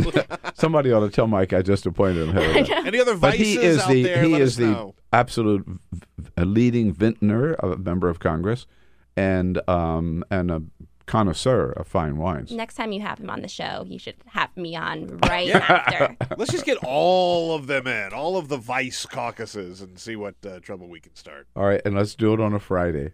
For Amen. sure. Okay, you got it. Hey, Leah, it's great to see you. Thanks so much for coming in. Great to see you, too. You can follow Leah's work at Inside Elections, InsideElections.com. Yes, and the aforementioned Adam Smith gets his turn here at the table coming up next on all the... you talk about corruption, you think Adam Smith. Coming up here on the Bill Press Show. I'll take a quick break. We'll be right back. Take the Bill Press Show anywhere you go. Download our free podcast. Search for the Bill Press Show on iTunes and catch the highlights from every show. And this is the Bill Press Show here Friday, March 22nd. So good to have you with us as we roll into the weekend. Almost. Not there yet, but we're on our way, well on our way.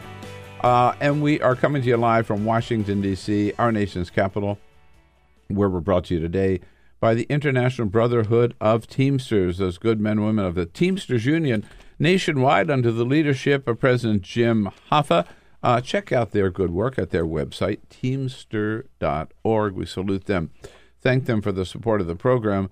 And welcome to the program from End Citizens United Strategic Partnership Director, Adam Smith. Hey, Adam, it's good to see you. Hey, Bill. Good to be back. Thanks for coming in. Yeah. You know, lots. We were just teasing you before about you are our the most corrupt guest we ever have on the show because you're here to talk about a corruption of all kinds. We mean that in the nicest way. No, I know. Thank you. So, also, you're the last guest today of the week. So, there are maybe a couple of things that you're going to have to want to comment on that maybe not be right your specialty, but we just got to get. I'll do the best I can. We got to get them in, so you got to help us out. Absolutely, definitely. But this is an issue we haven't yet talked about today, which does, I think, smell of corruption, possible corruption. Yesterday afternoon, Donald Trump had a little event at the White House where he signed an executive order supposedly dealing with free speech on college campuses, right? Now, it's worth pointing out, the executive order did nothing. Actually, yeah. It's just basically said we're all for free speech on campuses. Well, like who's not, right? But let's let him explain kind of what it's all about. Under the policy I am announcing today, federal agencies by the way, Peter, I'm sorry. I just want you to know this is late in the afternoon. Yeah. So the first thing to notice is he sounds like he's in the middle of a nap or needs one. Yeah. Under the policy I am announcing today, federal agencies will use their authority under various grant-making programs to ensure that public universities protect, cherish, the First Amendment and First Amendment rights of their students or risk losing billions and billions of dollars of federal taxpayer dollars. So, again, with all the excitement he can muster. Billions of dollars of taxpayer dollars. Yeah, right. That he's threatening colleges, we're going to withhold your money unless you allow, any crazy right-winger or left-winger or whatever just to appear on your campus. Again, the executive order doesn't do anything, doesn't have the authority to do anything on those campuses. But what I wanted to particularly play for you is then he segues, again, off script, he segues into student loans. And he makes a very interesting comment about when he loans, immediately he triggers the business side of Donald Trump. Here he is. With 43 million people in the United States are currently working to pay off student loans, and we'll be talking about that very soon. We're going to work on that very soon. I've always been very good with loans, and I love loans. I love other people's money. And we're going to work on it. I mean, it's astounding. Well, and that with those loans, and you're going to too. You're going to do something that's going to be fair and good, but we're going to work with you very closely. Yeah, I love loans. Just I completely love made that up, by the way. He has no plans on taking on student debt. No. And the fact that he said that the week the Deutsche Bank story That's came out. what I wanted to point out. Yes, right. There's that big story this week. I mean, Trump's relationship with Deutsche Bank is not. It's everyone have been talking about it. What people know about it, but like their willingness to like default, and they keep going back to him because he was like some rich American that people knew about because they were trying to get into the market. I think says a lot about like how we got to where we are, where like people just because they were like famous names get to have all of these opportunities that other people don't, and they just kept going back to him. Right. That's why I wanted to play it for you, because it's really a little window into Donald Trump's business empire, right? Yeah. Which is all based on debt and loans. Yeah. I mean, what was it, $2 billion Something Deutsche like Bank that. gave him over the years? Yeah. And he's like, I sort of appreciate that he's self-aware enough to know that like, you could sort of hear it in there that he's like, yeah, I played these folks. They kept giving me money and I kept defaulting on their loans. Mm-hmm. Yeah. All right. And again, I love other people's money. Yeah. It's like his foundation, where it was proven, and they had they were forced to shut the foundation down because it was so phony. That's right. It was his name, but it was not his money. Yeah. Yeah. He was putting no money of his own in. He was getting money from other people and then making gifts and everything, or spending it on himself. Other people's money. Yeah. And in the Michael Cohen testimony, he sort of said that, some of the documents they were providing to Deutsche Bank and others about like Trump's wealth were fraudulent. So there's just a lot of problems there. And also on student loans, talk about corruption, right? Student loans are the only thing you can't default on when you go bankrupt, because we have a system that has put that in place. So we have to. People like me have to continue paying our student debt. I pay like $200 a month for the past like 15 years, and I still have ways to go. Really? But like people like Donald Trump can default on a loan. Here he is president. Yeah. Obviously your parents weren't wealthy enough to pay millions of dollars to the consultants that could have gotten. Lori Loughlin, where were you in 2001? HR1, we talked, I think last time you were in, about the exciting possibility HR1 was going to pass. It is now passed the House. Yes. So briefly, why is it? What's so good about it? Sure. So HR1, the For the People Act, has three key components. One is it makes it easier to vote. Mm-hmm. Things like automatic voter registration, reenfranchisement for felons who've served their time, election security upgrades. It also ends the dominance of big money. It would require dark money groups to disclose their donations. It would create a small donor matching fund system so candidates can run for office on the strength of their grassroots support. And it strengthens federal ethics and lobbying rules. So public officials can't profit out of the public interest. And we know who the lobbyists are who are trying to like influence policy in Washington. Mm-hmm.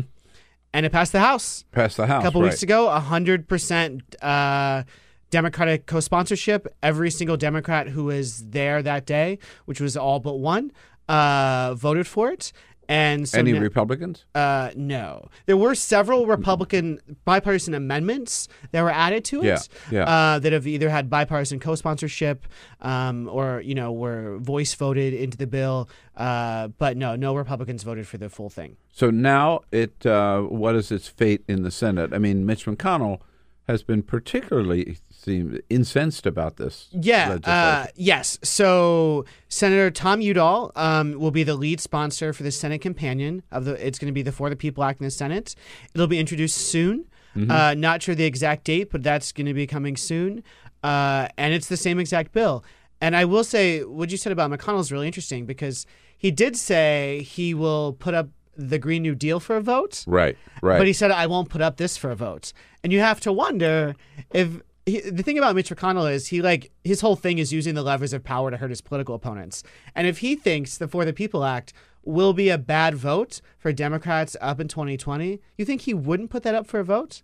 I think he knows that this stuff is popular and he doesn't want to give Democrats this vote. He doesn't want to put his vulnerable Republicans to have to vote against popular reforms like this. He also might suspect that some Republicans might vote for it. I think there's going to be some stuff coming up.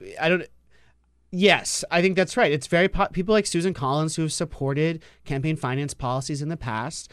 From a state where they have public financing programs, stuff like that. I think people like that would be interested in it, and he doesn't want that to happen. Right.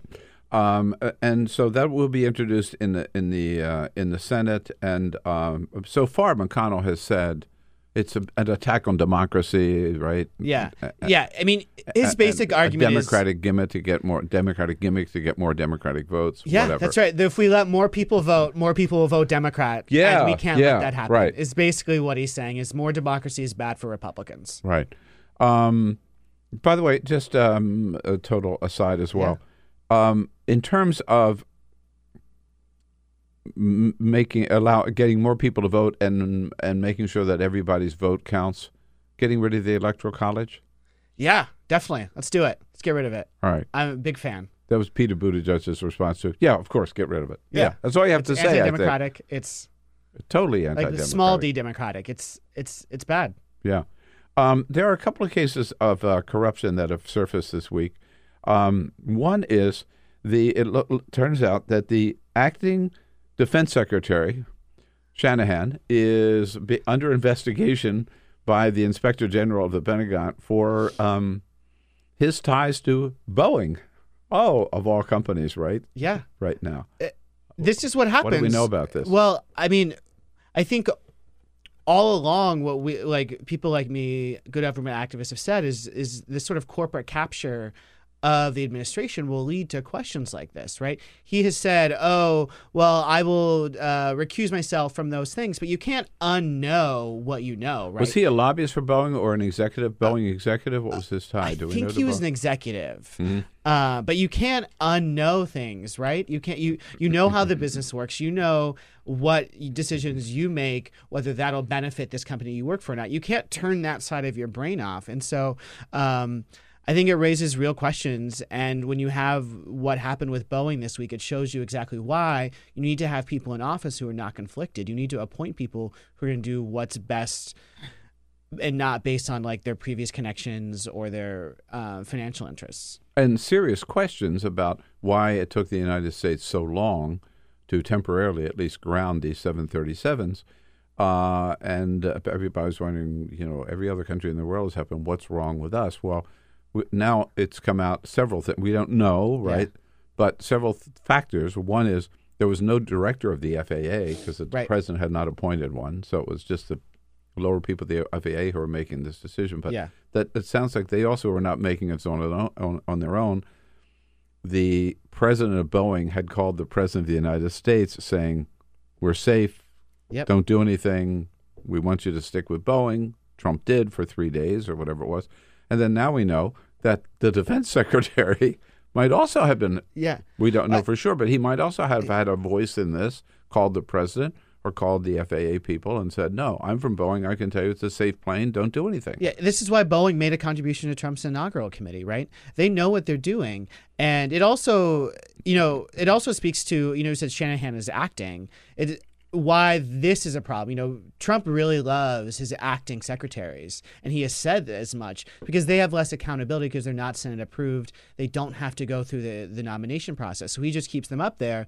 They're more likely to toe the line with him because he's, and we need to have a process where they actually go through the Senate approval process, have their hearings, and get the accountability. Right.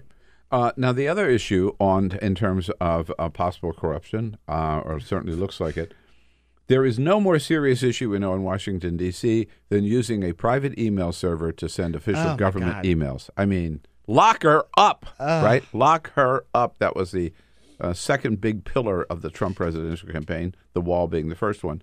And now we find out that Jared Kushner and Ivanka Trump, according to Congressman Elijah Cummings, chair of the Oversight Committee yesterday, that their attorney has admitted to members of Congress that Jared and Ivanka both used private email server, and Jared used WhatsApp to communicate with Mohammed bin Salman from Saudi Arabia. I think the rule is that anything the Trump administration criticized, they are guilty of doing. And that is the case with this. I mean, and you had Katie McFarland, who was like Michael Flynn's aide, using AOL. She was using an AOL email address. I mean, these people are just shameless. And I hope the investigation will continue and that the White House will stop stonewalling a lot of what they're stonewalling right now in these investigations. But it is bonkers their willingness to do everything they said was bad. Yeah, and here they're communicating with foreign leaders, right, on non-secure internet. And where are the Republicans? Right? Where are the House and Senate Republicans who spent the entire election saying, Paul Ryan said Hillary Clinton's security clearance should be revoked because of all this? Where is he? Where are all these people that said this stuff about Hillary Clinton, and where are they on Jared Kushner? Right. This unpaid advisor to the president. Well, obviously, the rule is it's not okay for Hillary, but it is okay for Jared and Ivanka. Yeah. It also, another corruption angle to this, speaks to why you shouldn't hire your children in the White House, because it's hard to fire your children once you hire your children. Right. In terms of so many issues, in terms of 2020 presidential politics, not getting you into the horse race and all of that as your candidate, but we have seen this surge of grassroots money, particularly for Beto O'Rourke and Bernie Sanders, but across the board. Yeah. Right. This just changes the whole landscape, doesn't it, for presidential politics? Yeah, I think it's a different race this year. One on top of that, every single announced Democratic candidate says they're rejecting corporate PAC money. Some of them are saying, I'm not taking lobbyist money. Some are saying, I'm not taking fossil fuel money. Elizabeth Warren says, I'm not going to attend big money fundraisers, and her call time right now is calling these small $25 donors. And I think it's a really important for voters to see that, because I think what they're saying is we're leading by example. We're going to reject this money that you don't like, that you think is harmful to our democracy, and it helps to build trust with them, because these self-restrictions are good. They're not enough, obviously. All of these candidates need to say, here's my plan to enact structural reform if I'm elected. But I think it's a really good sign, and I also think it helps to engage voters, cynical voters who think that everyone's corrupt. It really helps to meet them where they are.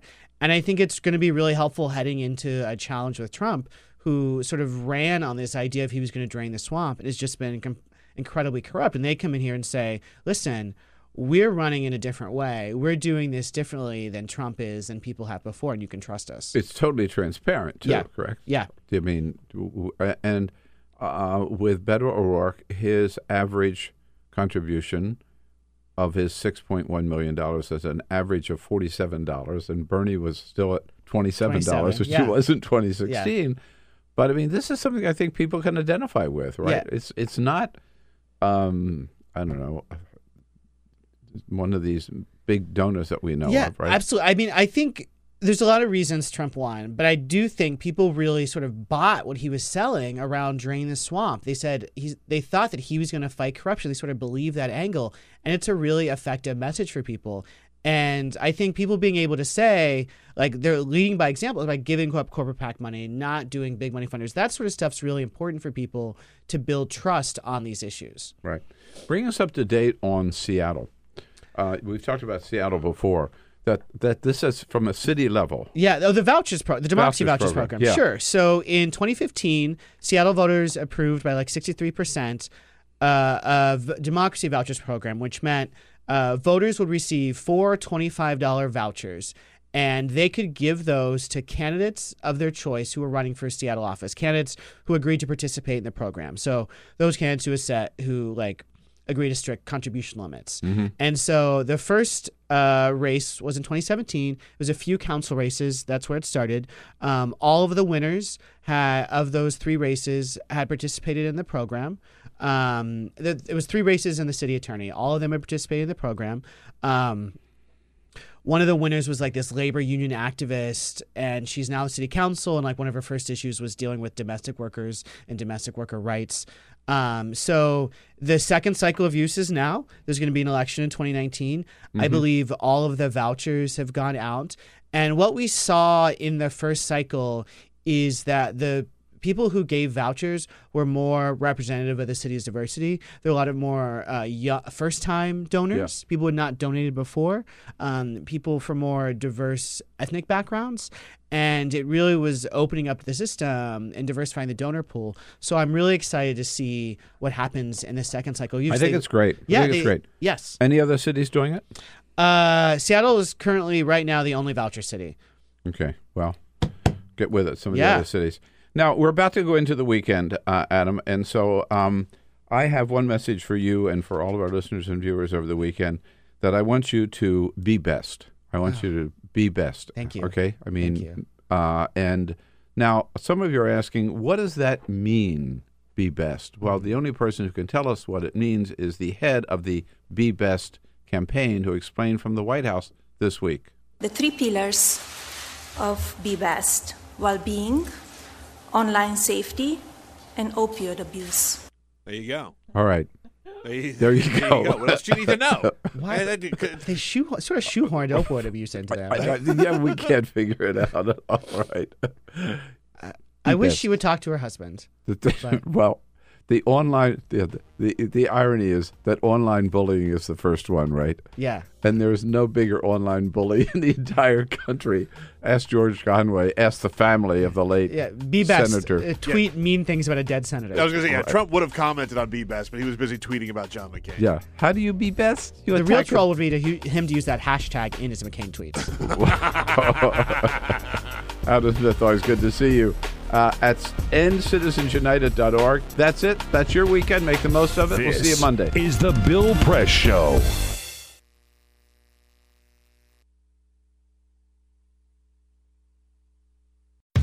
How powerful is Cox Internet?